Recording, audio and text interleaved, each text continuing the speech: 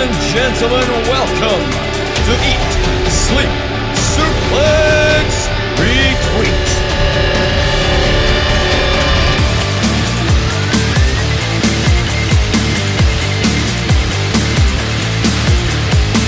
Hello everyone, welcome to another episode of ESSR Central. My name is Scott McLeod, and I'm here with my panel to break down all the latest happenings and goings on in the week of wrestling.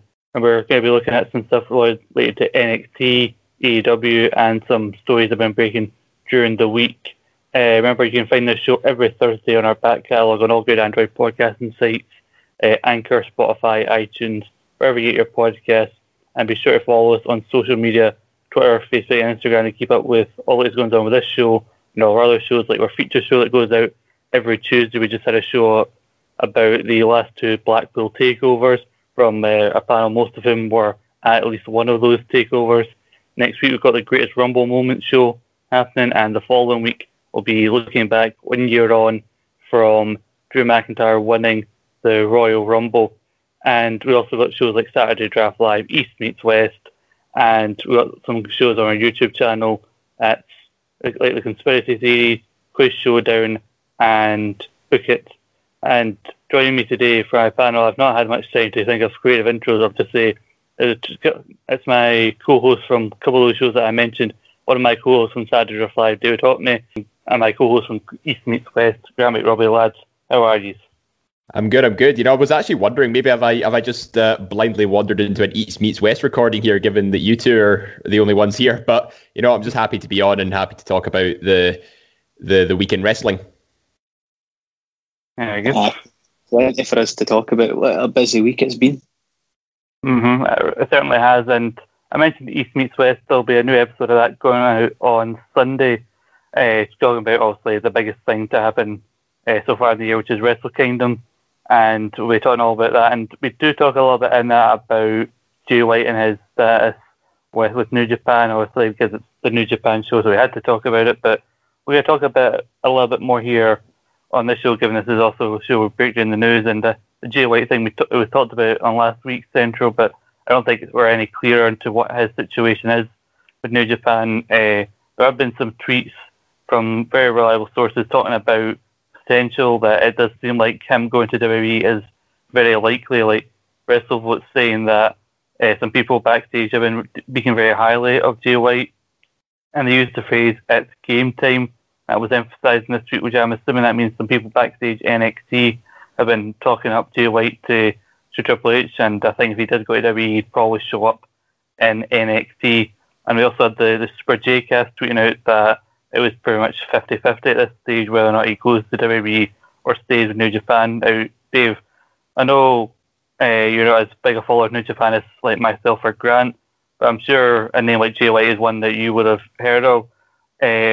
As somebody who's also a fan of WWE and NXT in particular, does the idea of Jay White coming and showing up in NXT interest you at all? And is there anyone you'd actually like to see him mix it up with if he did come to NXT? I think it'd be really good if he came to NXT, but he's obviously been, you know, classified as a big enough star over in New Japan in the same way that AJ Styles was. So, I mean, my initial thought was maybe he's going to do something similar to AJ in 2016 and possibly show up in the Royal Rumble. But I wouldn't be opposed to the idea of him going to NXT either. And I think he might actually be quite a strong opponent for someone like Karrion Kross, who, he's just come back from injury and he's just back to his dominant ways yet again. And I don't think there's any two ways about it that he's going to be NXT champion once again. So if there's to anyone that could possibly dethrone Karrion Kross, I think Jay White is certainly a good shout to do so. Yeah, and you think that's where a lot of like the indie darlings tend to go at first when they come to WWE. Now you've got your Johnny Gargano, Tommaso Ciampa, Timothy Thatcher's in there, and you see Jay White like mix it up with those guys. I think would be quite interesting. Also, an interaction with Finn Balor with that Bullet Club connection that they've got. Grant, do you think that Jay White's a big enough star that he can go the AJ route to come up and debut straight into the Rumble? I reckon he's got enough star power and enough performance in him to be able to go straight to the main roster, but I am willing to put money that he is staying in New Japan, especially when I've seen that New Japan Cup poster, which is apparently legit, showing him. I'm calling it. He's staying. Yeah, I think he's 28 years old currently, And so I think there's definitely a lot of time for him to kind of stick around. Obviously, when we talked about it on East Meets West at the time we were recording that, we hadn't seen that poster. But yeah, the New Japan Cup has been announced, and that's happening. And he, like you said, the poster appears of him. And I was wondering to you, like when you sent me that, like, is this a case of like he's going to be in it, or is this a poster that they made sometime in advance? Because on Bruce Pritchard's podcast, whenever Conrad asked him about a poster for a pay-per-view, and they asked like, why is this guy on it? He's not even on the show, or why is this guy being featured so prominently? And they go like, oh, we have to make these posters like a long time in advance. That seems to be his go-to answer. But yeah, it does seem promising that he's going to stick around, but I still think there's all the time in the world for him to come to WWE at some point if he wants to. Oh, definitely. I mean, it's 28 years old. The world is his oyster right now. He's got so much more he could still do in Japan before he goes to WWE. Balor and Styles both waited until Styles was 40 by the time he went to WWE, and Balor was in his late 30s, so plenty of time. Yeah, AJ is like 43 now, so he joined WWE when he was 38, 39. Mm-hmm. I think also like the emphasis of the it's game time and the WrestleFloat streak means that highlights that if he does go to WWE, NXT is his most likely route. And I know there are some who think, well, why does everybody who comes in like from the Indies have to go through NXT first? But I think we've seen a track record of like the NXT to then getting called up to the main roster, or guys coming in from outside. I think for most fans, especially those of Jay White, I think they would more trust them under the tutelage of, like, under the watch of Triple H, rather than going to the main roster. That having said, I think AJ is one of the few exceptions, I think, for the most part, of the idea of somebody coming in from the outside, because at first people were very sceptical when AJ came in, but by the end of his first year in WWE, he was already in his first reign as WWE champion. Mm-hmm. And talking about New Japan, like we were worried, Grant, about this whole idea of the state of emergency potentially be happening in Japan, but it looks like so far that not only are the shows that are planned to be happening, the New Beginning Tour and Castle Attack, but it seems like new shows are now being announced. Got the anniversary show on the 4th of March, and the night following that, right from the 5th all the way to the 21st, the New Japan Cup is happening. And apparently, like the main thing right now so far that's really changed in Japan is the fact that they're having to start at least half an hour or an hour earlier, like in terms of when the doors open and the first bell starts, to get under this new curfew when venues can be open till, which I think is a fair compromise to make to keep running shows, especially given that I'm happy to see the New Japan Cup and anniversary shows are happening, Greg, because this time last year, those were the first big shows to get cancelled when all this started. We got robbed. We absolutely got robbed of Naito against Hiromu. But this year I'm thinking we could potentially get Hiromu against Ibushi. That is terrifying to think of. Yeah, definitely. We'll be keeping a close eye on that for East Meets West. But going back to WWE, and speaking of also some NXT talent, Daniel Bryan, who apparently has a role backstage and creative for SmackDown, has been pushing to get some NXT talent involved in SmackDown to help freshen things up, and he's also been making the push for some more underutilized talent, like a Chad Gable who's been seen on TV with Otis. Dave, what do you think of this story when you hear about the idea of Daniel Bryan pushing for more NXT underutilized guys, and how much influence do you think Daniel Bryan actually has in his kind of role in creative of SmackDown? See, a few years ago, like when he started out, he probably didn't have a lot of influence as he was just sort of getting used to the WWE format. But now that he's like a 10-plus year veteran of the company, and he's a widely respected talent amongst the locker room, I think people are going to hear him out and say, and they're going to take his word on a lot of things in the same way that Triple H has, saying, okay, these guys need to get more exposure. We can't just follow Vince's formula all the time. And he's been very vocal about, even when he had his role as general manager of SmackDown back in the initial draft split happened, he was giving a lot of exposure, to the women's division, to the tag teams. Like, he knows how to, give enough screen time to every aspect of the roster. And now that he's incorporating more NXT talent involved, obviously being an NXT alumni himself, obviously if it was the reality show format, but he realizes, what it takes to make a top star. They're making that transition from Full Sail to a wider audience of millions of viewers. I've got every faith that Daniel Bryan is in the right position of being, working more of a part-time role, being as a booker and a creative aspect. And, you know, the world's their oyster when it comes to SmackDown, because think back to 2019 when most of the SmackDown roster got stranded in Jeddah after Super Showdown. The way they made the show better, throw a bunch of NXT stars on it, and it was the most watched SmackDown that year. Yeah, definitely. I think, we remember back earlier in the year when everything was at the Porn Center, there was a lot more crossing over between brands because they were all basically in the same building, and in some ways it made shows entertaining, especially with Sasha and Bayley going to all the brands. But I don't know if it's really a coincidence that Daniel Bryan's been pushing for some underutilized talent to get more of a showcase, and then a week later, Shinsuke Nakamura suddenly has a splendid performance in that gauntlet match to determine the next challenger for Roman.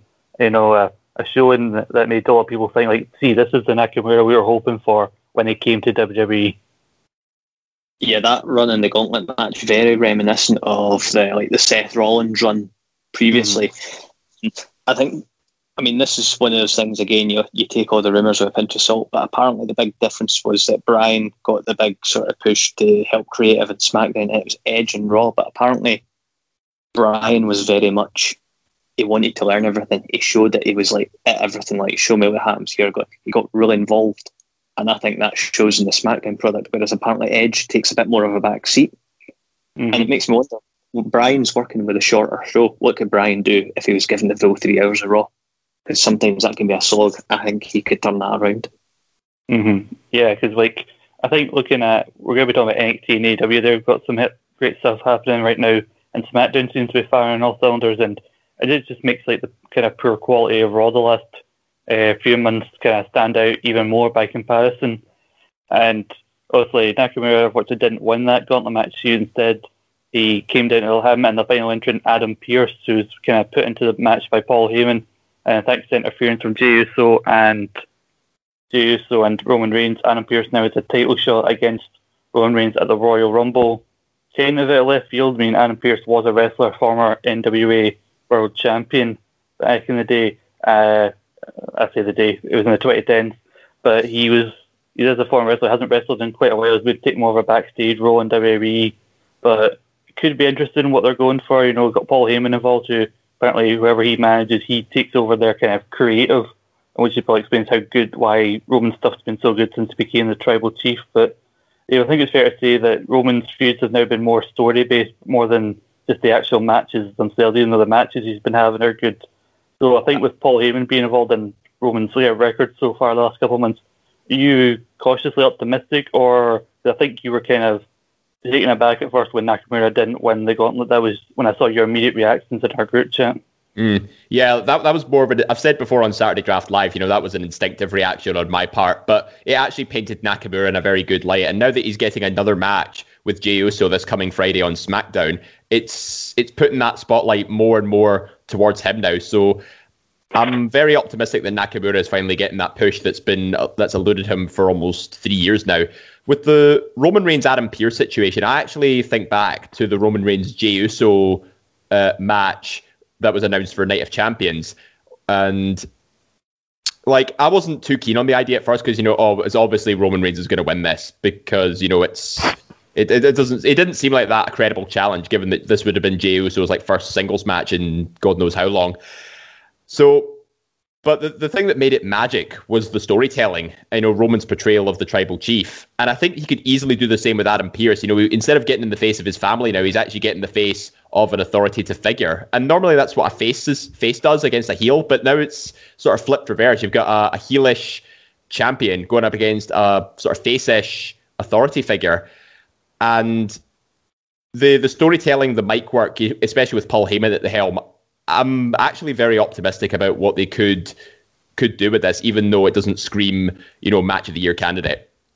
I think with the Rumble, they tend to kind of just throw something together for the world title matches because they know that the Rumble matches kind of sell the pay-per-view itself and what that means for Mania. So it's very rare that the champion will actually lose. So I think this also being a one-off.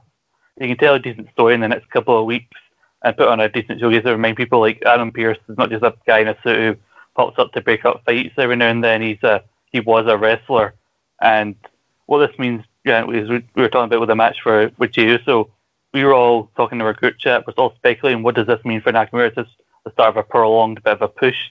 Nakamura as a singles guy now, outside of his team with Cesaro, and like talking about Seth Rollins' gauntlet performance. I split a lot of people in mind of Kofi Kingston's performance in 2019 in that gauntlet match a while before, and then that led to the push to WrestleMania. And an idea of Nakamura going to WrestleMania as a potential Universal title challenger with Paul Heyman kind of directing the creative. I mean, yes, please. Yeah, I think that's a great idea because, I mean, like, to me, ideally, my idea would be to go with Keith Lee winning the Rumble to go against Drew at Mania and have Nakamura have this kind of build-up and get into that event with Roman through a different method rather than winning the Rumble. And the storytelling over the next few months could really make it huge. 100%. Anything could really happen, you know. I mean, we saw all those potential suggestions that were being rumoured for Roman. There was Goldberg, there was Daniel Bryan, Big E. And, like, I like the idea of Nakamura being the one to face him because it's kind of come out of nowhere. And Dave, you remember me and you, I think you were on the show. I remember being on the 2019 Rumble preview show, and we were all talking. None of us could think for the life of us who could fight Daniel Bryan at WrestleMania for the WWE title. And then it just goes how out of nowhere the Kofi Kingston thing was. And I think it's going to reboot. And it's actually quite nice now, us who like report, we talk about things that are being reported and looking up rumours. It's sometimes nice when a good story kind of comes out of nowhere. I mean, all the rumors were saying like Kevin Owens would been the one to challenge him, but even like he didn't even return to the Rumble, so we thought, okay, maybe that's out the question. So yeah, it's really good, you know, when a story or a superstar just sort of develops out of nowhere and people just invest in it. That's why the Kofi Mania story just was one of the most talked about things that year, and it was such a big payoff when he did eventually win. Although, not wanting to be cynical or playing devil's advocate here, but I am starting to notice a pattern come WrestleMania season now, because this will be the third year in a row where a superstar who's often overlooked. Oh no, sorry, it won't be the third. It'll be the third time overall where around WrestleMania season a gauntlet match is used to elevate another superstar and put them back into the main event picture just in time for WrestleMania. So it almost seems like a repetitive pattern that WWE has now gotten into. But, you know, in the grand scheme of things, I'm not really complaining because I think Nakamura has been wasted for years, and it's good to see him finally possibly getting another singles push. You know, I can see where again it's always nice to have another like view of things, but I think some people are willing to forgive things like this if it involves somebody who they think should get more opportunities, involves them getting an opportunity like a Nakamura and like Kofi was 2 years ago. So I think that's why people are so optimistic about it. And keeping with SmackDown, I don't know if have you guys seen Paul Heyman on Talking Smack and his interaction with Apollo Crews? This was after the Intercontinental Championship match on SmackDown, and I think there was some frustration on Apollo's part that he thought he'd won the title because of the double pinfall.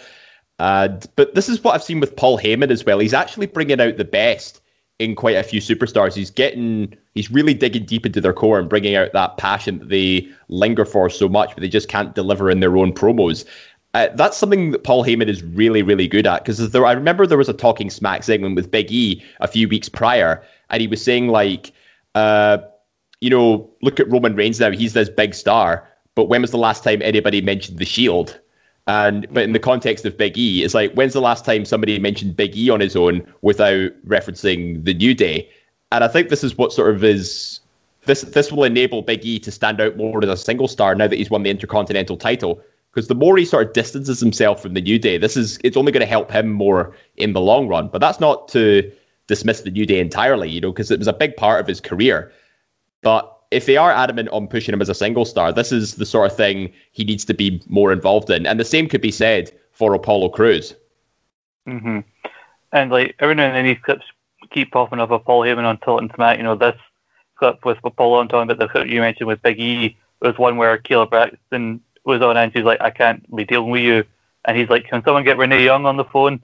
And like it just reminded me, like, geez, remember when Talking Smack actually was the best, was like being talked about like this way every week, like back in 2016, 17. Even when SmackDown was good, more people were talking about what was happening on Talking Smack because guys were getting to come on, properly speak their mind. You had Daniel Bryan as a co-host giving like zero fucks about what he said about people on the show. Like, he didn't care about calling AJ Styles a flat earther or whatever he said. But like seeing this clip and Grant, like I think the biggest complaint about Apollo Crews has recently been like that he just smiles a lot. He's a good wrestler, but he's got no character other than just the guy who smiles. But you watch this clip, he's properly seething at what Paul Heyman said, even though he probably knows that deep down it's true.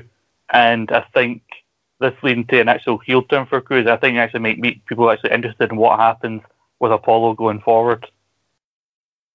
Yeah, I mean, Apollo he is first and foremost, he's a powerhouse. He's built like a brick shithouse, and he's never really had a chance to properly showcase that in the main roster. But his indies stuff before he joined WWE, when he was Yuha Nation, it was outstanding. And the personality bit's been what's been kind of lost. There's no way I can fault his in-ring ability, but yeah, the character has just been kind of bland, and needs something like this to pour into. Yeah, definitely. And see, we talk about all these great things that are happening on SmackDown. Unfortunately, we must have balance and go over to Monday Night Raw. And the main thing people are talking about with Raw is the fact that Goldberg is not challenging Roman Reigns for the Universal Championship. He's challenging Drew McIntyre for the WWE Championship. And despite Drew recently this week saying that he's been tested positive for COVID, he wasn't on Raw, but he did from his own home, he did a video where he accepted Goldberg's challenge, and I think it is 2 weeks until the Rumble. So if Drew does his self-isolation and gets tested before the Rumble, that he's got the all clear, then it looks like the match will be going ahead as planned. But apparently there was a bit of a timing issue on the end of Legends Night where Goldberg interrupted Drew. Apparently Drew was making a promo talking about thanking all the legends and being respectful. But then Goldberg was meant to come out and say the things he said, no, you really think this about the legends. You think they're all has-beens and that. You think you're better than every one of them. But apparently there was a bit of a time issue where they thought, okay, we need you guys to just go out there and ad-lib something, but to basically get to the same accomplishment as setting up the match for the Rumble. Apparently Goldberg just went out there and said what he was meant to say, which made it a lot more confusing because Drew hadn't said anything about the legends. So then Drew just ad-libbed the whole line of, I can't fight you. It'd be like fighting my dad. And then with Goldberg just petulantly just shoving him on his ass.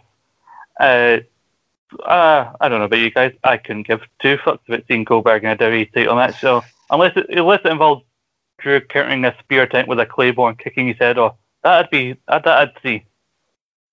Because this was so stupid, the way it came about. But I suppose you could put that partly down to time constraints. Drew wasn't able to get a few minutes to cut his promo, and Goldberg just sort of came out spontaneously.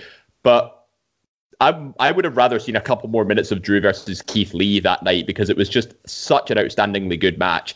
And I think, obviously, nobody was really a fan of Goldberg given what happened last year in Saudi Arabia when he dethroned The Fiend. So it's... and the fact that, Roman's, been rumoured to have said he doesn't want to face Goldberg. I don't know if this puts Drew in a better or worse position, because people are saying, maybe he could just easily... Claymore Goldberg and then successfully retain, or are we just going to see a repeat of what happened at Super Showdown, which I really hope that isn't the case. But what else is there for Goldberg to do except, carry the title into WrestleMania, not defend it, and then lose it to whoever he faces? It's just the same thing over and over again. It'll only do more damage to Drew if he ends up losing. There's a much better match that could have been built, and it's all built on Twitter. And instead of, if we're going to use some old person fighting someone, let's just get Trump against Mick Foley for that Hall of Fame spot. That's much better. Oh, that's a great example, by the way. Hall of Fame ring on a pole match. Your Hall of Fame thing, and if you can get it, you stay in the Hall of Fame. That would be much better than watching Oldberg, or if you want to call him a Roy Gilberg. God. But I know we're going to be talking about, Dave, on the Drew 1 year on show, because I think that'll be coming out right before the Rumble, so I'm sure this match with Goldberg will be a topic of discussion. But part of me thinks that, a lot of fans, when the Rumble comes around, they have a bit of fear that WWE won't give them the winner that they want. So I'm wondering, a weird conspiracy theory, I should be joining David Campbell and his show with this theory, but I'm wondering if WWE are trying to divert people fear about who might win the Rumble. Now it may not be somebody that they want by moving you over, no, you should be fearing that the fact that Goldberg might win the title. That's what you should be worried about. And if you actually look at Goldberg, he's been appearing on and off since 2016, and like he's lost to Lesnar, he's lost to Taker. These guys are part-timers. He's not lost to anybody full-time yet. He's lost to Braun Strowman. Oh shit, yeah, sorry, never mind. I was going to say, like, he really should probably be losing to people like full-time. That's what he should be used to be brought back for, because like he's came back, beating Owens, beating Bray Wyatt, beating Ziggler, even though the Ziggler one was quite hilarious. Oh, the Ziggler one was the best. Like, getting speared about 4 times and Ziggler sells it so brilliantly. It looked like he actually legitimately gets snapped in half. And Ziggler just keeps getting back up like the Black Knight from Monty Python, like, there's a flesh wound. And gets back up. One spear from its limb. Whoa, running away, eh? You yellow bastard. But he should be losing to more than just one like full-time wrestler in 4 years. He's going on 4 years as part of WWE's part-timer. So I think Drew more than Bray or Kevin Owens. I think WWE has more belief in Drew McIntyre. I think he's seen on a higher plane than Kevin Owens or Bray Wyatt were, even though they were champions. So I think you can have a bit more faith in Drew winning. But I do get why people are nervous. It's because Goldberg does have a track record in these types of situations. I mean, you're saying about Braun Strowman being full-time, but let's face it, if you look at the draft scores for the GOAT, he's not really been that full-time. I'm pretty sure it was meant to be Braun in this position. Like, I think we were in TLC, they thought, we'll push it back to the Rumble, he's injured, and now he's not back. I don't know how serious his injury is. You know, you can always pop in for like a Rumble appearance, but it doesn't look like we're going to see Braun Strowman this season. Yeah, obviously the suspension was to write him off as well, but that's a shame though, because I would have happy to see Drew face Braun Strowman, and even to an extent Sheamus, if they'd gone with the Sheamus heel turn. Yeah, because I mentioned on Saturday Night Live, it seemed like so obvious they were building a Sheamus match, because, you know, he and Drew were like pals, but nobody else trusted Sheamus. And I thought eventually, right after the Keith Lee match, Sheamus would turn on Drew, because it was Keith Lee that beat Sheamus to get this title shot. But no, he's just been shoved aside in favour of Goldberg, so I feel bad for Sheamus, you know. Aye. But also talking about Raw, obviously given that Drew wasn't on the show, he was meant to fight Randy Orton in the main event, and also his promo that he cut on Goldberg was meant to be like in the arena. So obviously Raw had to be quickly rewritten in like hours before the show. And it's no surprise that they kind of went, oh, look, Triple H is going to be on the show. And Triple H had his first match since Super Showdown 2019, I think it was. Yeah. Where he fought Randy Orton on Super Showdown. And his first match since then on Raw, he fought Randy Orton. Where do they get their ideas? Yeah, I mean, I think that's a fun fact that came out. I don't know if it was last week or the week before, but 2020 has been the first full calendar year since like the mid-90s where Triple H hasn't wrestled a single match. Yeah, I forgot that match we were on in Super Showdown even happened. I assumed he hadn't wrestled since the Batista match at WrestleMania 35. I forgot the Saudi Arabia that even happened. Mm-hmm. Yeah, that was his second match that year. Oh no, it was the... I can't remember if it was the one... Was Super Showdown after or before Mania 35? No, that 2019 one was after, because that was also the one with the Goldberg Taker match. You know, the... Oh god, yeah, I remember. Like bad one. But... So they did that. They had Triple H getting involved, and it basically ended up being a show where everybody has to work twice. You know, Keith Lee and Sheamus teamed together to win a match, and then before they face each other, and then Matt Riddle wrestled twice, and it just basically felt like everybody was pulling double duty because they were running out of ideas as to what to do now that they didn't have Drew on the show. Yeah, totally Groundhog Day with it, and like thinking of like Triple H, 2 moments really stand out at the end of that. One, how the hell did my sledgehammer get on the fire? That's kind of weird. That never happens. And second, when did Alexa Bliss play enough Street Fighter that she learned how to do a real life Hadouken? Oh, you know what? As a gamer, Grant, I appreciate that reference. I do love like the slow like moving up of the sledgehammer and suddenly realizing it's on fire. Just like, I know we shouldn't question it because like Alexa Bliss is becoming more supernatural now with their relationship with the Fiend. But like, how do you set someone's sledgehammer on fire while they're holding it without them noticing? It's just magic. Yes, magic. Yeah. Honestly, one of Orton's best feuds in a while is with Alexa Bliss, and I doubt they'll even have a match. But twisted yes. 3 count boom. I just wonder when the Fiends are actually going to come back, because like I know they set him on fire and all that, and that's maybe write him off. But yeah, I thought he'd be back by now. Maybe they'd have a rematch at the Rumble, but maybe Bray Wyatt will pop up in the actual Rumble match itself. I want Bray Wyatt to do a Mick Foley, show up as Funhouse Bray, get quickly eliminated, come back out at like number 30 as the Fiend. I would like that, actually. Yeah, that's not a bad shout. The Fiend comes out of nowhere, eliminates Randy Orton, disappears, and then Bray Wyatt comes out. Mm-hmm. Yeah, I think it'll be interesting, and also maybe some people would argue he shouldn't have the Fiend in a Rumble if he's not good at was, but he's just getting thrown over the top rope. That's more protected than taking a pin or something like that. So it could happen. Mm-hmm. But we're gonna talk about our last news story before going on to the Wednesday night shows like NXT and AEW, because we have the Superstar Spectacle happening, which I believe is going to happen at the end of January. I think January 26th. That's a special day in India, and it's maybe the launch of NXT India that's been rumored for a while. At least it's likely to be the official launch. No actual word of who's going to be involved. It is apparently retaped in the US, not in India. But I think given that they're trying to build this brand around Indian wrestlers, David, a scale of 1 to 10, with 1 being not at all, and 10 being more than you could possibly imagine, how excited are you for main event Jinder Mahal 2.0? Oh my gosh, yeah, I had a feeling he was going to pop up again. But you know what? He's been away for some time. Obviously, he's been dealing with a few knee injuries and stuff. I think he would be the ideal person to be leading NXT India forward if that is the plan to go ahead with it. The Superstar Spectacle, it's obviously got the Indian flag branding on it and stuff. And there have been talks of, hopefully launching that new brand forward.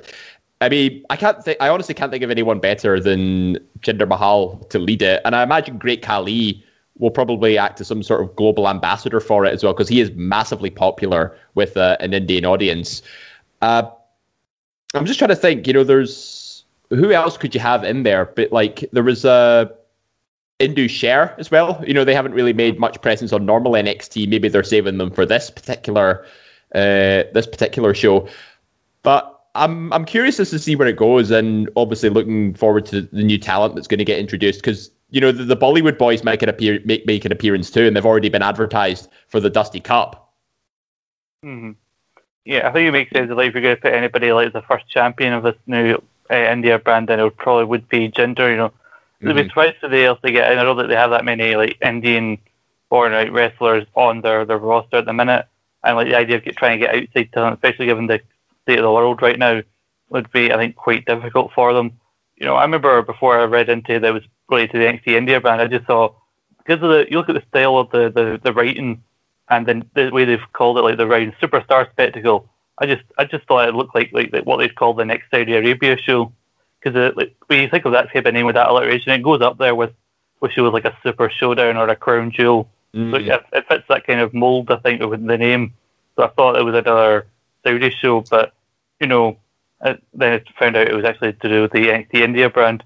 This seems to be kind of the part of this big new global takeover of the NXT, because we've got NXT UK, this, and there were rumours of NXT Japan, but now apparently they're doing NXT Asia at some point in the future, where they're going to get people wrestlers in from Japan, China, and other places in Asia. And I think it's a wise decision, because just going with NXT Japan and having WWE basically competing for talent with New Japan, Stardom, and the other pros in Japan, I think would be a very difficult battle compared to where they came in and tried to take guys from the UK independent scene.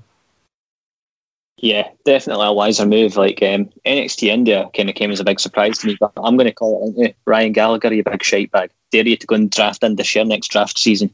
I definitely think NXT Asia, because when I think of Japan, there's no way they're going to be able to compete with DDT, Tokyo Joshi Pro Wrestling, Stardom, Ice Ribbon, New Japan, Big Japan, APJW. There's just AJPW. There's so many promotions out there, and they are fiercely loyal. So they wouldn't stand a chance muscling in over there. They've tried to buy over a few, and they've been told where to go. Yeah. Apparently they were trying to buy. There were rumours of them trying to buy Pro Wrestling Noah. That didn't quite work out. I think the idea of being called NXT Asia means you can include wrestlers from like Singapore, China, South Korea, and like you've got a bigger market to appeal to and more talent to look out that people probably haven't heard about before. And like, cause apparently the scene in China has apparently been growing over the last couple of years, especially like with OWE. They had that partnership with AEW, and so also the scene over there is clearly growing, and WWE's clearly trying to capitalize on it. And they've got they've obviously got like Xia Li and Boa in NXT as well, so they've got representation from China on their own brand as it is. I'm calling it. Have a pay-per-view within 2 years, and it'll be called the Siberian Slobber Knocker. I bet Collision in Korea will be. It'll have a run for its money there. Oh, they're gonna do that again. They're gonna do another Collision Korea, same font, but with then they just include South Korea just in small letters just in the middle. But we'll move on to NXT. Speaking of Xia Li, because she featured or reappeared on NXT after these weeks of these weird vignettes of basically looks like something out of Hostel, with her and Boa basically being tortured before coming about in this new kind of re-debut with this masked figure looking something like the Emperor from Star Wars sitting at the end of the ramp watching on this side, just like, good, let your hatred flow. And Xia Li quickly got this victory. I mean, I hadn't really thought much of Xia Li or Boa like before this, but you know, I'm intrigued now. Like, Boa hasn't really been featured that much on NXT. I think he was part of the breakout tournament, which was won by, well, I think Cameron Grimes got the final. I think it was ACH that won it, but then got his title shot and then basically left after that whole controversial like t-shirt angle and stuff. It was best not think about it too much, but I think it's good that Boa and Xia Li have actually had this reinvention, because, you know, Xia was a very good sort of undercard talent. You know, she a really captivating entrance and, you know, a solid in-ring worker, just never got that big break until now. You know, she's come across as more vicious in the ring. You know, she's got that insane striking ability. And now that she's got more of a character to her, you know, with this person in the chair who's leading her and Boa, it's good that it gives her direction now in what's already a very crowded NXT women's division. Yeah, I believe it was Boa lost in the first round to Jordan Miles, also ACH. So he lost in the first round to the winner of the tournament. And Xia Li, we'd seen her in like Battle Royals or like in the Mae Young Classic, so they're kind of used to make up the numbers, but now they took their time and finally they're giving them their own character. And we've seen a couple of people in Damian Priest and Rhea Ripley competing on the show. You know, Priest lost to Karrion Kross in a match that I thought went far too long. Personally, if you're going to, for Kross's first match back, you should have just ran through Damian Priest. And because, like, you know, like you put this guy over Tommaso Ciampa so like dominantly, but he can't do the same when he's against Damian Priest. Like, it confused me. And then you had Rhea Ripley losing in that last women's stand-in match to Gonzalez. And I think a lot of people, there's been rumours that these two are getting called up to the main roster soon. In fact, they both lost in this show, which is being treated like a big deal, like this, not a regular weekend deal. It's made me feel kind of like a takeover. And they both lost. It kind of feels like this is like the whole just like your final match, you go out losing to help build someone else up before they eventually get called up to the main roster themselves. I mean, what a way for Rhea Ripley to be written off if that is the case, if she's moving to Raw or SmackDown, because we have said on previous shows she's been rumoured to possibly be a winner of the Women's Royal Rumble, and I'd be happy to see that because, you know, she's just made her way up through the rankings, starting off at NXT UK, then NXT US. She deserves that bigger stage, given that she had a prominent title match at WrestleMania last year, and she's got like a very, very long way, you know, to achieve so much more. So, but at the same time, it puts over Raquel Gonzalez in a massive way. It establishes her as the powerhouse woman of NXT now, and it puts her in even greater contention to challenge Io Shirai for the NXT Women's title, who's been sort of laying low for the past few weeks.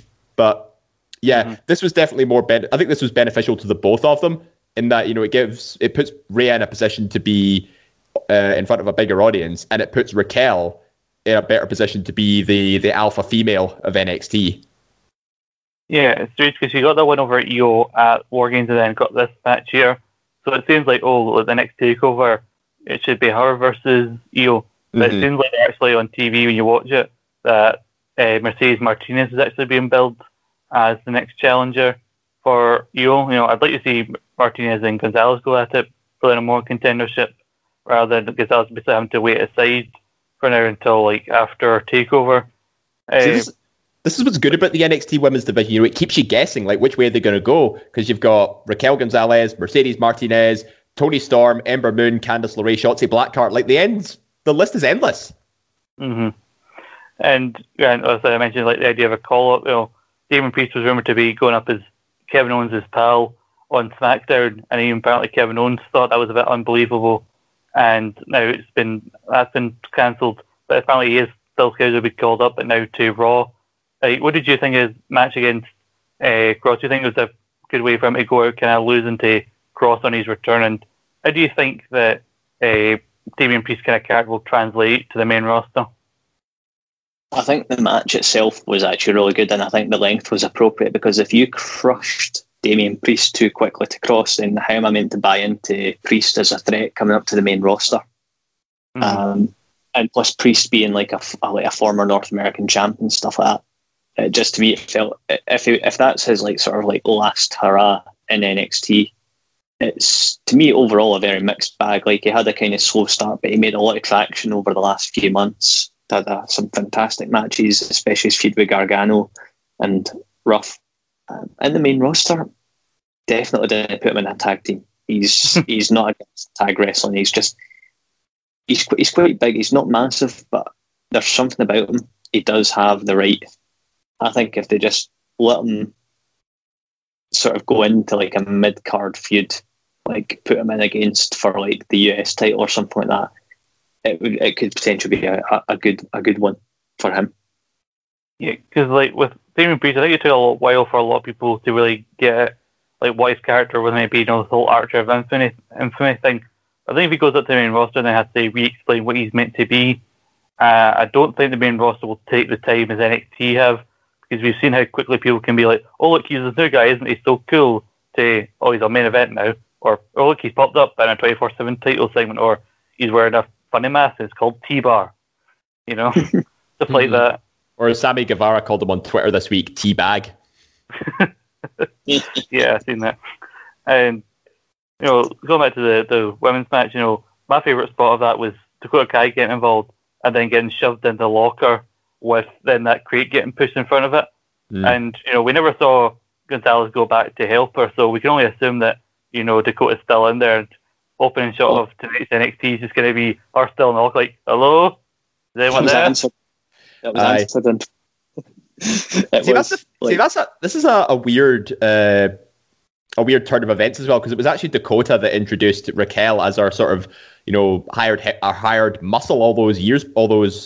I think it was last year she was introduced, but now it's sort of like role reversal. Gonzalez is the main star, and Dakota is just sort of the idiot lackey trying to help her out, which is quite interesting to say the least. You know, the fact that, you know, the hired helps now become the bigger star.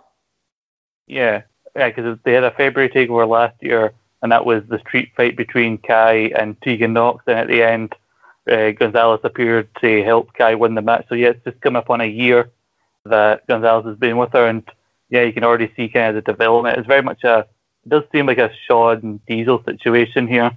Aye. This division, and the way that she's come along and seemingly being for like her own push. And instead of a jackknife, she does a one-armed powerbomb instead. I mean, it's still quite impressive. I mean, you've seen the way she put like Rhea like through the stage at the end. Oh, what a spot! Like I said, if there's any way to write off Rhea Ripley, it's to literally powerbomb her through a stage. And I also don't think they should show her. Maybe show her once or twice on NXT if you want, but don't show her on the main roster until the Rumble if she is going to show up and win it, because I think that if we haven't seen her, then her music hit, and that will create more of a reaction. Also, with nobody in the ring, but if you're watching at home, it'll get a reaction. You know, kind of like Shayna Baszler. You know, everybody wants her to pop up last year's Rumble. She didn't like appear on Raw or SmackDown. She stayed in NXT, but then showed up at number 30, and we were all happy about it. But so, you know, I think she could still show up in the Rumble. You know, maybe Damian Priest will show up in the men's Rumble. It's a surprise, we never know. But Grant, we'll move on. There was one of two big title matches on New Year's Eve was the Cruiserweight title being defended by Santos Escobar against Gran Metalik, with Lince Dorado dressed like a Megazord in his corner. And it does feel like, Lucha House Party, they were on Raw, which I forgot about until Big Deal have reminded me. But like certain Cruiserweight wrestlers like Lucha House Party don't really get to do that much on the main roster, but somehow they come to NXT, and with matches like this, you get to see what they're actually capable of.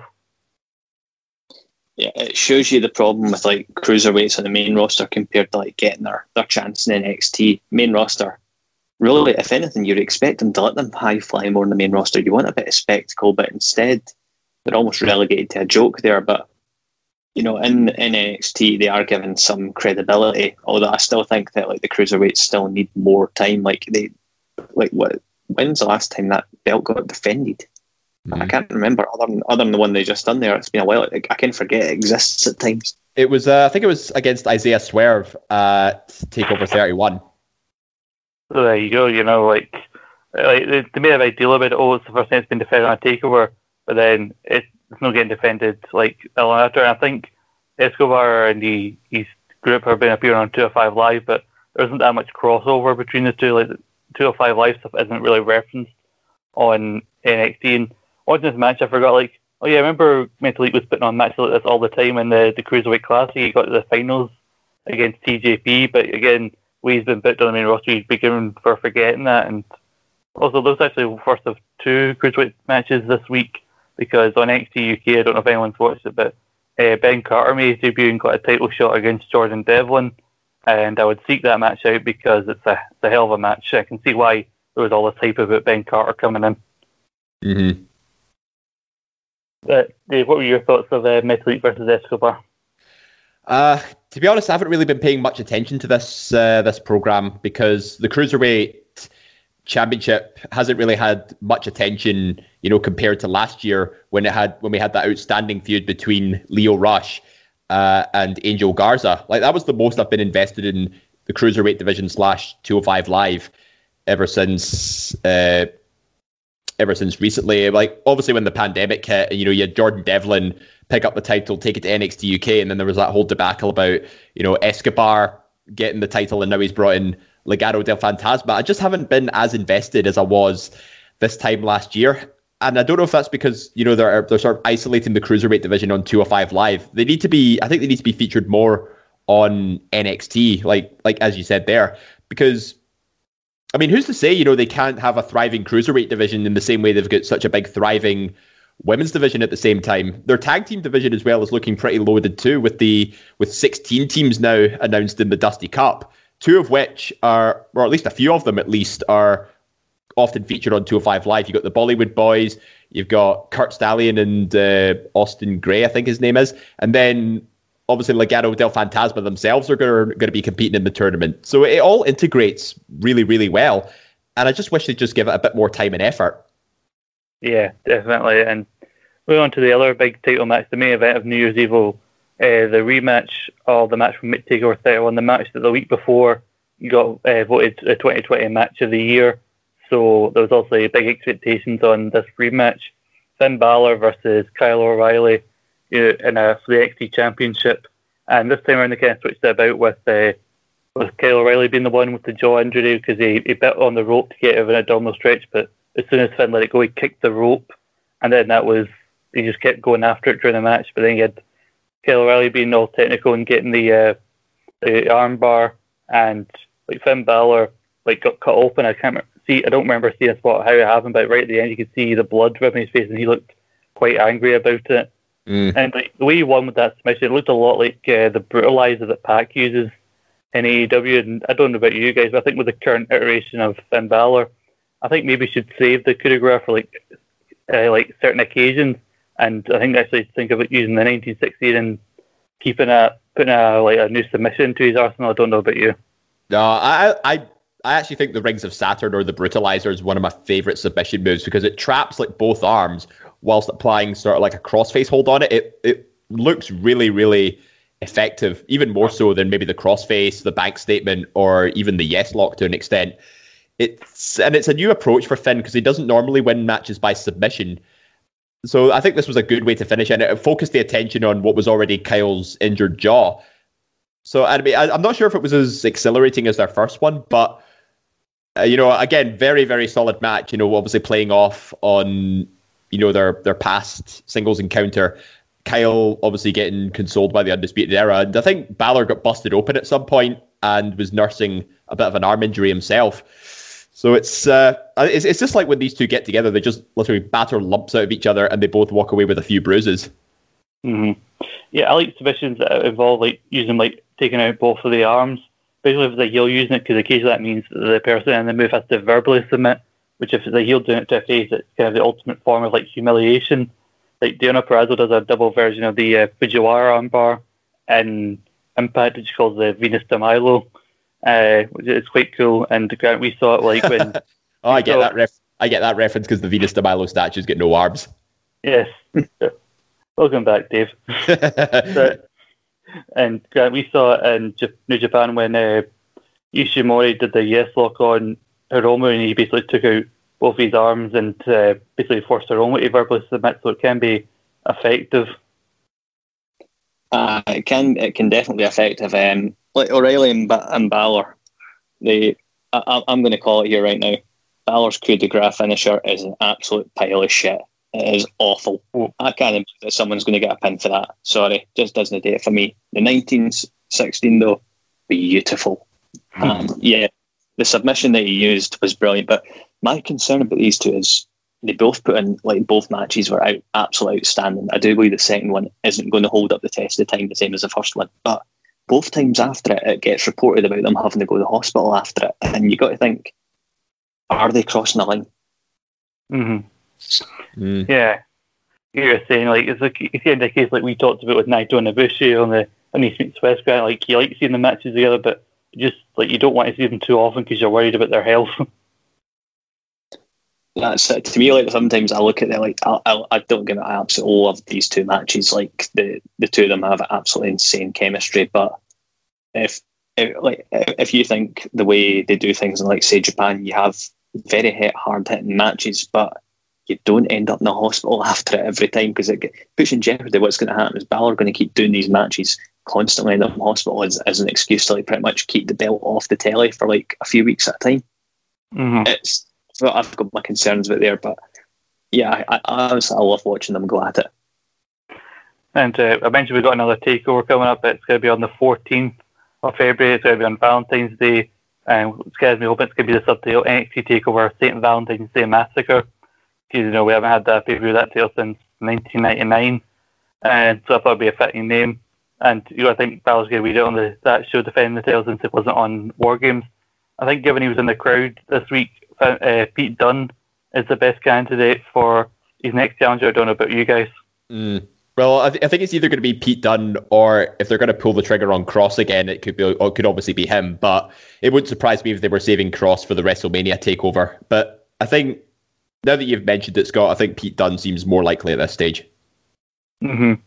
Because I don't think Bertrand and Lorca are going to hold on to the tie belts much longer. I believe they'll probably drop them to whoever wins the Dusty Cup. And so it's you need to keep some, if they're going to stay together as a team, you need to keep them strong in some way. So even if Dunne doesn't win the match, if it's in a hell of an effort, still gets people talking, it keeps them as a credible threat. Because I don't think Pat McAfee's going to be a regular feature since he hasn't been seen since War Games. Oh, Pat McAfee got his ass kicked at War Games. I think that pushes him back to just being a podcast host again. Very much. But talking about the Dusty Cup, we have 16 teams confirmed for this tournament, and we have Adam Cole and Roderick Strong representing Undisputed Era this time, taking on Breezango. That's going to happen next week, and the winner of that is going to face we've got Tony Nese and Ari Tavares taking on Adonis and Troy. Don't know who they are. I think it's again another 2 of 5 matchup there. We've got The Way, Johnny Gargano and Austin Theory taking on Kushida and Leon Ruff. And another match that's happening this week on NXT, Ever Rise taking on the Grizzled Young Vets. We also have the Legado del Fantasma taking on the Bollywood Boys, or the Singh Brothers.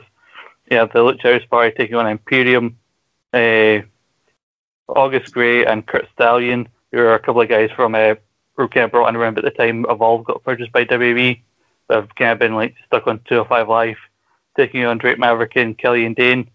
And the final matchup is quite interesting because we've got Isaiah, Swerve Scott, and Jake Atlas taking on basically two blanks here. It says MSK, the team yet to be announced. The team thought to be revealed as the Rascals, Desmond Xavier and Zachary Wentz, formerly of Impact Wrestling.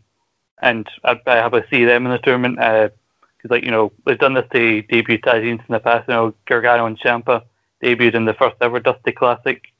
And I remember before I seen this graphic and heard the rumours about them coming in, I was like, what the hell is with all these random 205 Live tag teams being in here? You just signed a good tag team from Impact. Why are they not in the tournament? And then I seen this. Mm-hmm. But I assume either the finals of this will be at TakeOver in February, or the winners will have it up to the go home show, and then the winners will face Lorcan and Birch at TakeOver. But what are you guys thinking of this? Also, there are a lot of Tony Guy teams, but who do you guys have as your early favourites? I'll start with you, Dave. To be honest, I know this is going to be a bit left field, but I think I could actually see Drake Maverick and Killian Dane winning this. Largely because, they've got that sort of odd couple tag team vibe about them. And, they've been sort of going back and forth with each other doing, the comedy skits. And I think they've just started to gel finally as a tag team. And it would not surprise me if they were the ones to dethrone Lorcan and Birch, because I think, because they're both heels now. And Damo and Drake are more like a face tag team. I think it makes sense for them to be the ones to dethrone them before, say somebody like Grizzled Young Vets beats them at a later stage. So yeah, my outside bet for winning this tournament is going to be Damo and Drake Maverick. That was a decent bet. They were tagged by Lorcan and Birch when their new faction was done and Pat McAfee formed. So they've got the history there. And the idea, obviously, more than likely in the semis, their most likely opponent to get that far would be Imperium. The idea of this odd couple beating this serious tag team, and then if they got in the finals against a heel team like Grizzled Young Vets, they could tell a really good underdog story. And I know they haven't been a tag team as much as these other teams, but you look actually at the history of the Dusty Classic, more often than not, it's a team that's only just teamed together that win it. You had Balor, Joe, Kyle O'Reilly and Adam Cole won it one year. You had Ricochet and Aleister Black. The only actual team that won it was the AOP in the history of it, and AOP aren't even around anymore in WWE. So it's sort of 4 actual titles for the odd couples. Mm-hmm. Yeah, and obviously the Broserweights won last year as well, who actually became one of the most entertaining tag teams the entire year, and they dethroned Undisputed Era as a result. Yeah, I knew I was missing a team. I thought 2020 was the one in 2020. Was that before or after the pandemic? I couldn't think. So it was just before. It was just before because they won it at TakeOver Portland, which was in February. Well, it's not even a year ago, Jesus. But Grant, I'll come over to you. What do you think's more likely to win this? I'd say Grizzled Young Veterans. Yeah, so I was going to say, I thought maybe Grizzled Young Vets and Undisputed Era would be in the finals, but they end up on the same side of the bracket, so maybe they'll come in the semis together. But I could also see Imperium getting as far as the semi-finals. So, yeah, and with MSK as well, I don't think they'll go as far as the semis, because obviously last year you had Kushida and Alex Shelley as the time splitters. They went out to Grizzled Young Vets in the first round, so it's just because the new tag teams arrived doesn't mean they're going to get pushed to the moon straight away. They could get a win over Swerve Scott and Jake Atlas to give them a bit of credibility, but they've got to start somewhere. The Time Splitters is a new team. The Time Splitters is an all-time classic team. Well, yeah, you know what I meant. Yeah, it's but it's their debut in NXT. And I was going to say about MSK, if it is the Rascals, I'd be interested to see how far they get, given obviously that that would have been just their debut, and how far they would get. I imagine they'd win their first round match probably, but I don't think they get far by the second round, especially if it's against Maverick and Dane, if they are going to end up winning it. But that's not the only Dusty Classic we're going to have this year. We're going to have a second one. They keep saying later in the year, so I guess it's either just before or just after Mania, a all-women's Dusty Classic. No word on how many teams or what the bracket will look like. Obviously, it's a bit too early. But obviously, off the bat, you can think maybe Shotzi and Ember as a couple team. You got Indy Hartwell and Candice LeRae, and you've got Dakota and Raquel Gonzalez. And obviously the winner would likely get a shot at the women's tag titles as they can go to all brands, and it's been a while since they've been featured on NXT.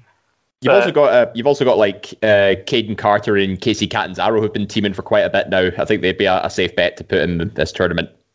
Yeah, and also there's rumours that this woman behind the cloak is going to be revealed to be Karen Q or Miko Satomura. So whoever it is, we team them up with Xia Li as part of the classic. And if they lose, then like Xia Li takes a pin. Then you have this woman who's basically our new like dark mentor, basically take it out on her and beat her up after the match, like you failed, and continue that story going forward. And I do think you need to take some time for whenever it's going to be happen and just like feature some new women and build some new teams, just so it's not just as thrown together when the actual happens. Because you've got Tony Storm still on the roster, but who the hell do you team Tony Storm up with? Yeah, it's hard to say really because Tony Storm seems more like a single star at this stage.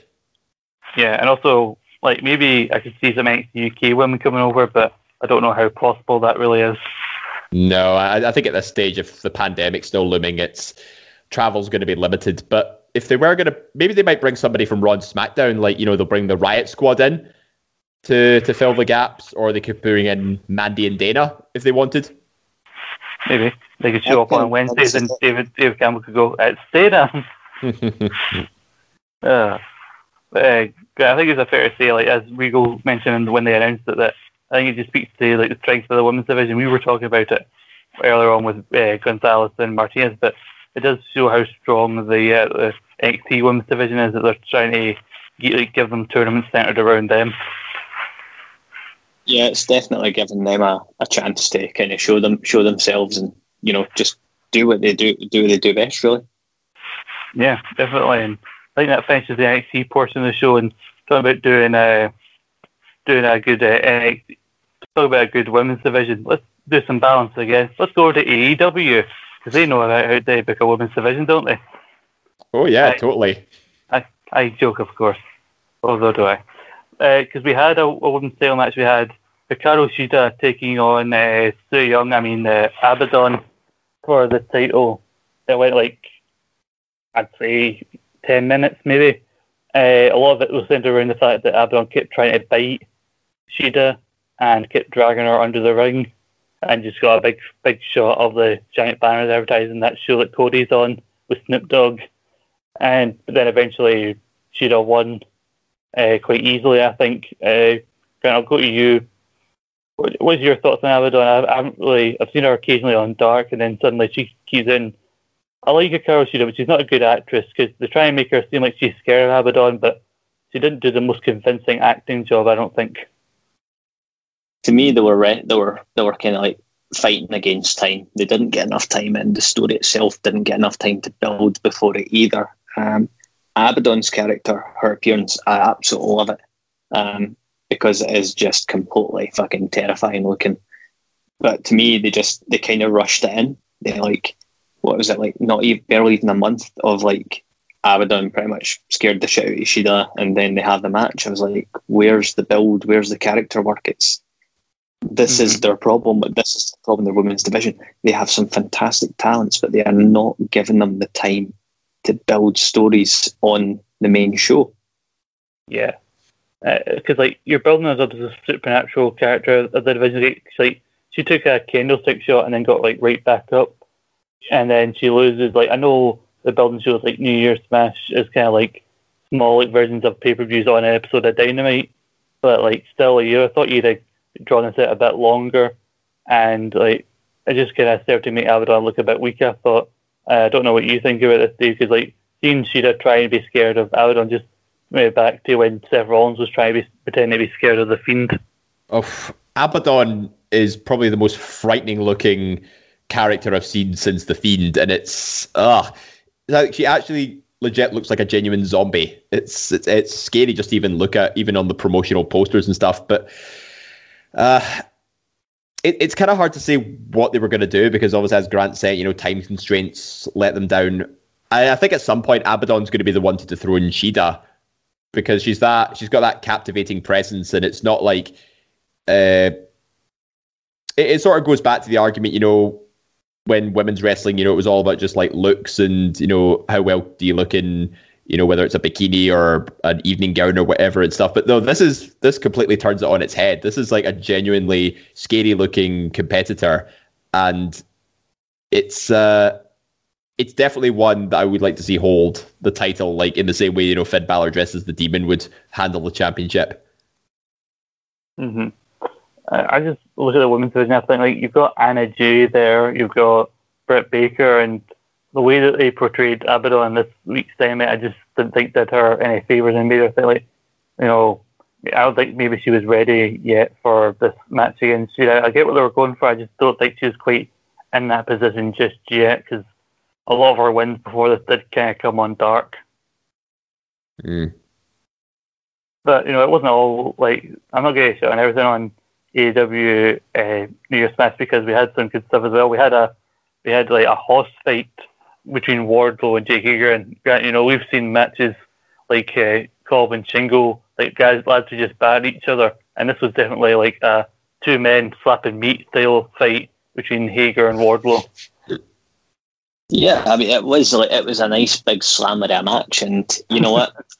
I'm going to say Hager's character, yes, he is boring as all life dying, but the man can actually wrestle. He can actually, he's a proper MMA fighter, and anyone that tries to discredit him wrestling, well, I'm sorry, but you need to fucking get your eyes glued on. But yeah, this match made Wardlow look absolutely stellar. He's got a big potential about him. I like him. Mm-hmm. Yeah, because like we know like Hager's background, MMA. He's a former WWE World Champion, ECW champion. But Wardlow, I think it was about getting him over, and he needed to look good, and he looked amazing as he was throwing Hager about. He managed to get him up for that F10 move he did. I think it's fair to say this was kind of a star-making moment for Wardlow, perhaps. Yeah, I'm very optimistic with what they do with Wardlow. He's obviously, he's got the size about him. He's got that commanding presence. And, he can actually do very well in the ring. Like, mind his first match in AEW was against Cody in the cage match. And it's still one of the most memorable matches I've seen in AEW. So I've got no worries that they're going to do justice for Wardlow's booking. And I just hope in some aspects he's able to break away from MJF rather than just be his heavy. Because he could easily stand alone as a single star, possibly even be TNT champion somewhere down the line. So yeah, I'll not hold my breath, but I'm very optimistic about Wardlow's future. I mean, looking at the way they're all kind of giving respect, it was the idea of them kind of getting this frustration out in the ring, and then now they can just move on and be a team again. In a way, Hager and the other guys were kind of warming seemingly to Wardlow and MJF after the match. To me, things like this is going to be another long-term story of MJF now earning the trust of everybody in the inner circle before ultimately basically getting Chris Jericho kicked out of the group at some point. They've got that segment next week, the inner circle's New Year's resolutions. I wonder what that's going to entail, but we'll wait and see. We also had on the show an 8-man tag, basically kind of a spot fest, it felt like, with SCU and the Young Bucks defeating the Acclaimed and the Hybrid 2. And we had Cody Rhodes with Snoop Dogg defeating Matt Sydal in what was basically an advert for, by the way, tomorrow night, Cody's on a show, it's got Snoop Dogg in it. So it was a decent match, but I don't have much to say about it. But I think what everyone was talking about from this show was the main event. We had Kenny Omega versus Phoenix, and I know Star Ratings we've talked about in the past, they seem like subjective, but there are quite a few matches rated 5 stars or above on Wrestle Kingdom across both nights. Being Grant, we'll talk about that on Sunday, East meets West. But I think Kenny Omega seen that Uncle Dave was handing out the stars and felt a bit left out, and he decided to put on a hell of a clinic, because apparently Phoenix versus Kenny Omega has also been given 5 stars by Uncle Dave. And I know it's just a subjective thing, but I'll get you guys' opinion. Do you think this match deserved 5 stars? I'll start with you, Dave.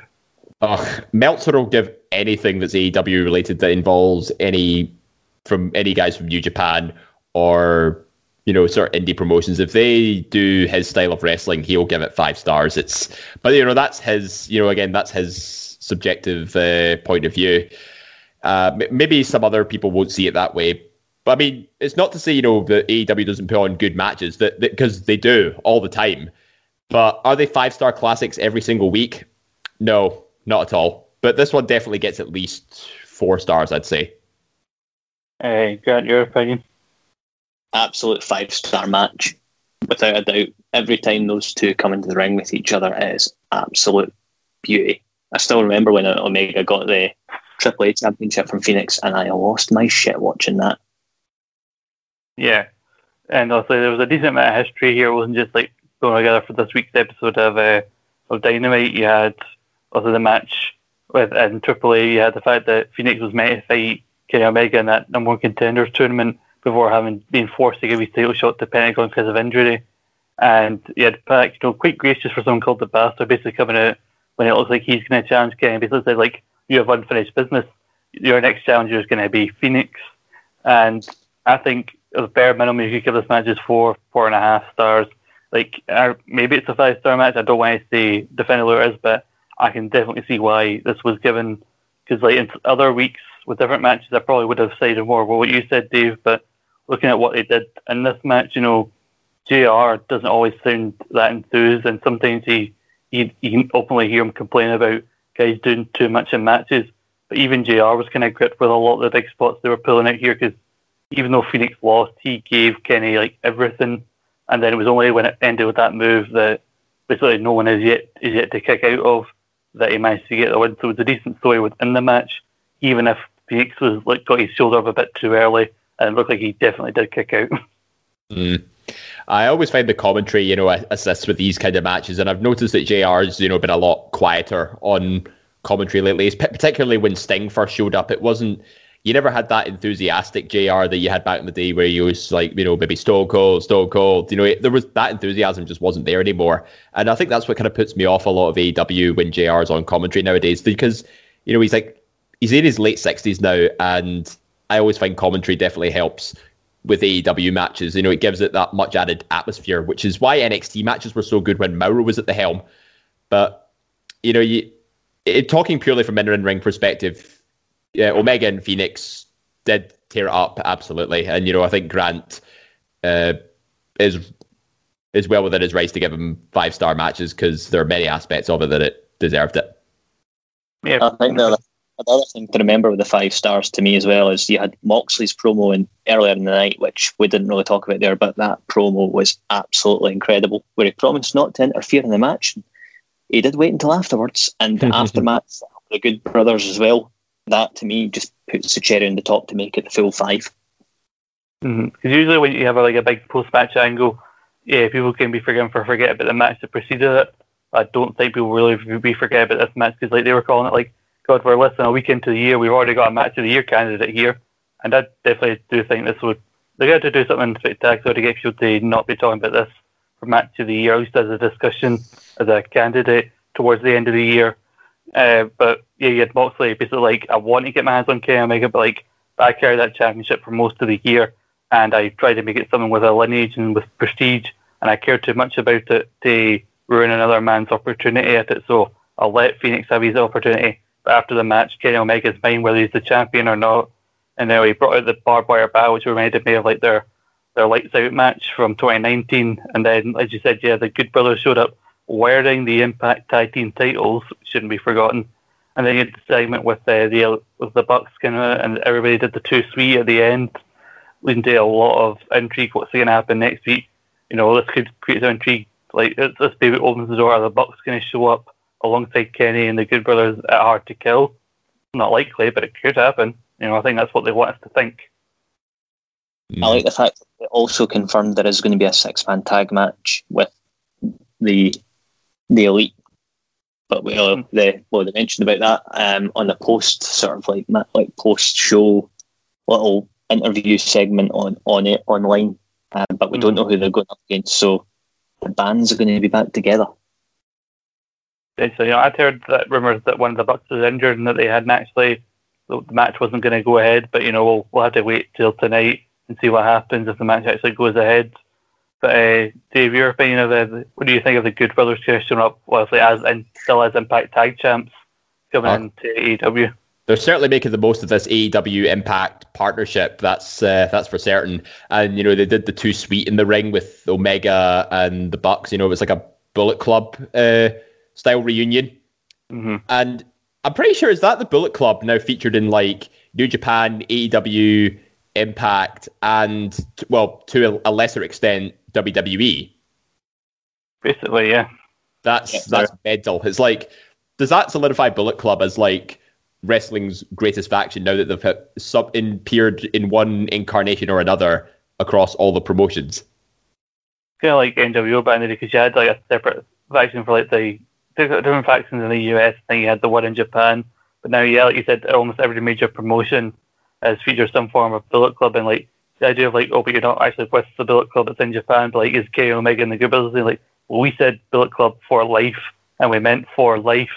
Mm-hmm. And even though Tama Tonga has been on Twitter basically calling them a bit like Bullet Club on Twitter, I do really want like more Impact guys to show up. I want like the Machine Guns to show up, or if the Bucks go Impact, then have a face off with the Machine Guns. Can remind you of like those matches they had back in the day when the Bucks were still Generation Me.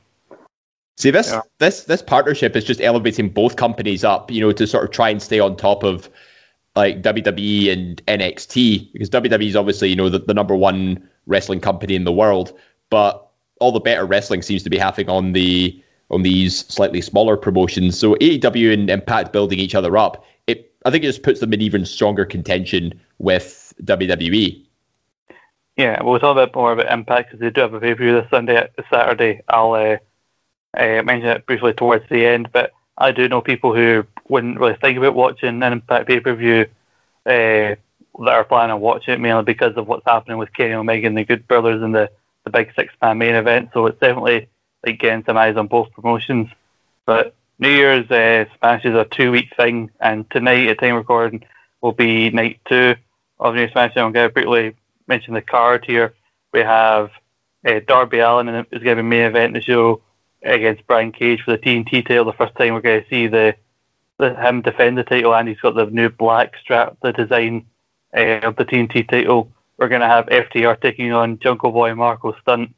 Serena Deeb is going to defend the NWA Women's Championship against Ty Conti. Pac is going to take on Eddie Kingston. We're going to have Chuck Taylor versus Miro. And like you said, still listed here, Elite versus TBA. So it looks like something is still going to happen with the Elite on this show.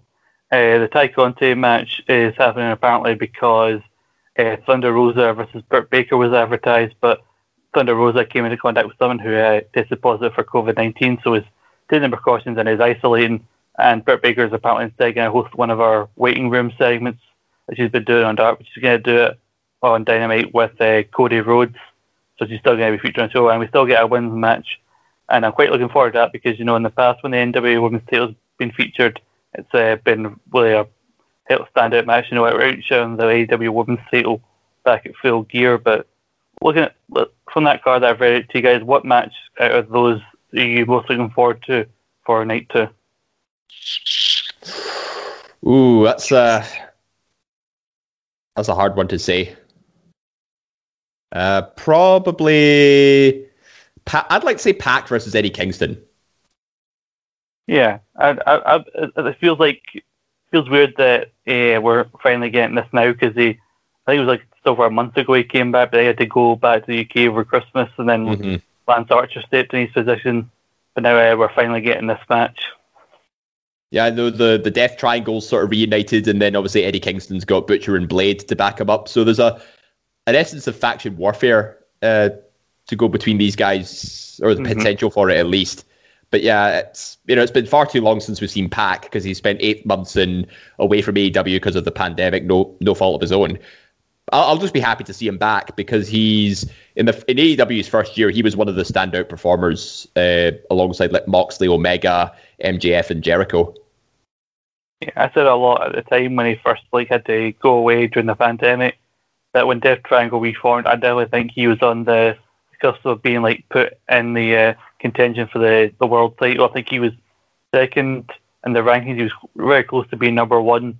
And then I think part of that is why Brody Lee got the title shot as early as he did, because they need someone for Moxley. And I really thought, had the pandemic not happened at Double or Nothing, that would have been Pac in that position instead of Brody Lee. Mm-hmm. Grant, what do you think of the matches I've read out? What match are you most looking forward to?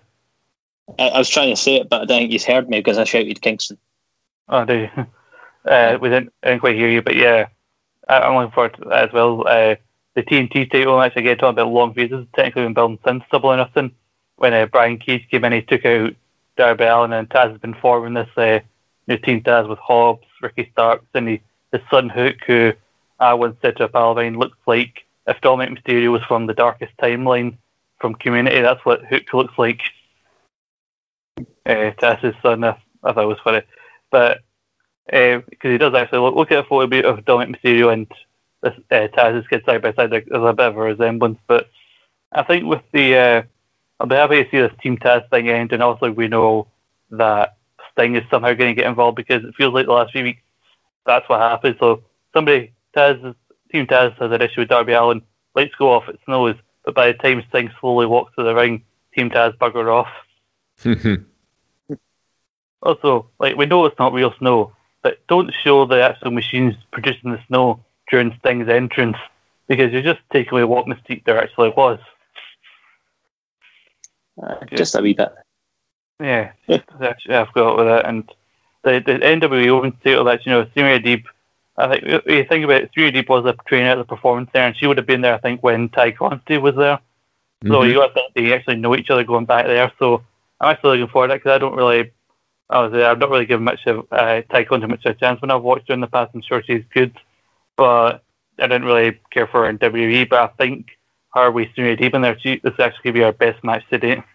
Honestly, I think the NWA Women's title is getting defended more frequently on AEW than the actual AEW Women's title. It's I don't know if maybe that's just me being pedantic, but it definitely feels like they're putting more attention on that title than they are with the other one. I wouldn't say it's been defended more. I just think it's getting better matches out of it recently than the current AEW Women's title. I think that's what I meant to say. Yeah, I get what you're saying. The Chuck Taylor Miro thing, I would be looking forward to. Although there's this weird stipulation added where basically Chuck Taylor has to be Miro's young boy until after Sabre and Penelope Ford's wedding, because apparently they need Chuck Taylor to do something until Trent gets back from injury.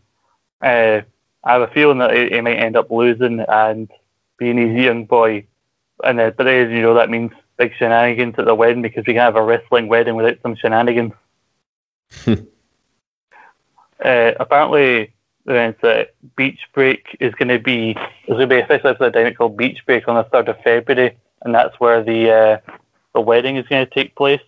So I think that's going to happen, and then maybe Trent's going to come back, or Orange Cassidy and the Best Friends are going to cause some shenanigans at Kip Sabian and Penelope Ford's wedding, maybe. But I think that's all from AEW, and I'll close out the show talking about Impact, because this Saturday they have Hard to Kill with the main event of the Good Brothers and Kenny Omega taking on Impact World Champion Rich Swann and the Morrissey Machine Guns. We have the return of the Knockouts Tag Team titles. They've been teasing this since the summer, where they started actually putting women together in proper tag teams, and now we have the finals that we have Kiera Hogan and Tasha Steelz taking on Havoc and Nevaeh in the tournament final. And one of the other featured matches on the show is Sami Callihan versus Eddie Edwards in a barbed wire massacre match. If you've not seen previous versions of that barbed wire massacre, it's basically they're also taken away and replaced with barbed wire. That's what you can expect. Oh, is that what that is? Just the ropes are replaced with barbed wire? Yeah. Oh, God, yeah. I think ICW's done its own version of that, but also I think you've seen it a few times in ECW as well. Yeah, there was back in 2005, there was a version with a 6-sided ring and all the ropes were replaced with barbed wire. It was Abyss versus Sabu. Also, there is one in 2017. I think it was Sami Callihan, OVE versus LAX and Homicide. And a match that was billed as so violent they moved it to Twitch and not TV. So it's been a while since that. And given Sami Callihan's background, he seems like the right kind of match. And also, we're going to have a cinematic match where Ethan Page is taking on his own alter ego, the Karate Man. So he's basically wrestling himself. Say that what you will. Well, I'm getting flashbacks of Undertaker versus Undertaker at SummerSlam 94. I don't imagine this is going to go down too well. I mean, it's going to be a cinematic match, so maybe they can actually do better than what they did with Undertaker versus Undertaker. But I said that this was getting a lot of attention with the Impact AEW partnership. Are you guys going to be checking out Hard to Kill with also given the fact that Omega's main event in the show? Yeah, I imagine you will be, Grant. It's because obviously you're a big fan of New Japan and Kenny Omega and stuff. So I think if we want any insight from it, I think you'd be the one to turn to. But I think a lot of people who haven't really checked Impact, some people were kind of underwhelmed by like Kenny's appearance when he appeared on the bus, like after he won the title. Because I think the thing with Impact is they developed a lot of goodwill going into Slammiversary. The tease of like former WWE guys showing up. But I don't think enough people stuck with them after Slammiversary, and so I think they're getting some new people back. So I think this is good for Impact every now and then, getting some buzz with our pay-per-view, getting everybody to tune in, hopefully stick around to see what happens next. Mm-hmm. I think it's also helps build heel heat for Kenny as well. He's just sort of lazing about in the back of the bus rather than getting in the ring and making, well, for lack of a better word, an impact.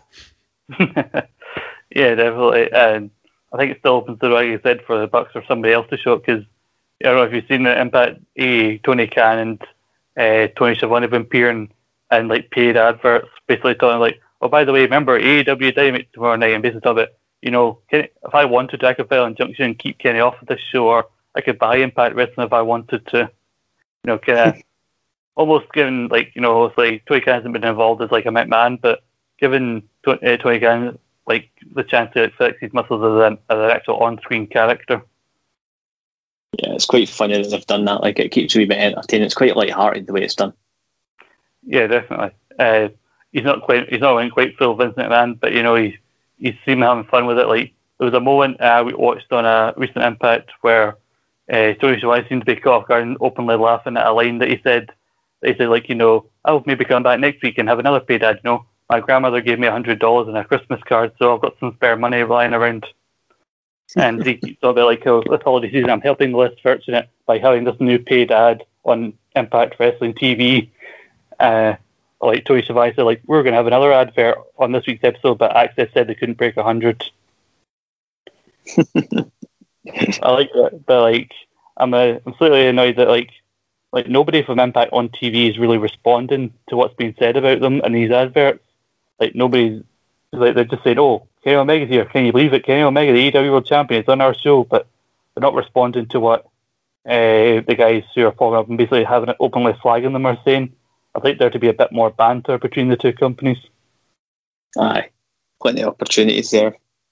Yeah, which is also why I said I wanted to see some people from more Impact people other than the Good Brothers to show up on AEW. But you never know. We could even possibly record this before New Year's SmackDown. We could have some more people show up tonight.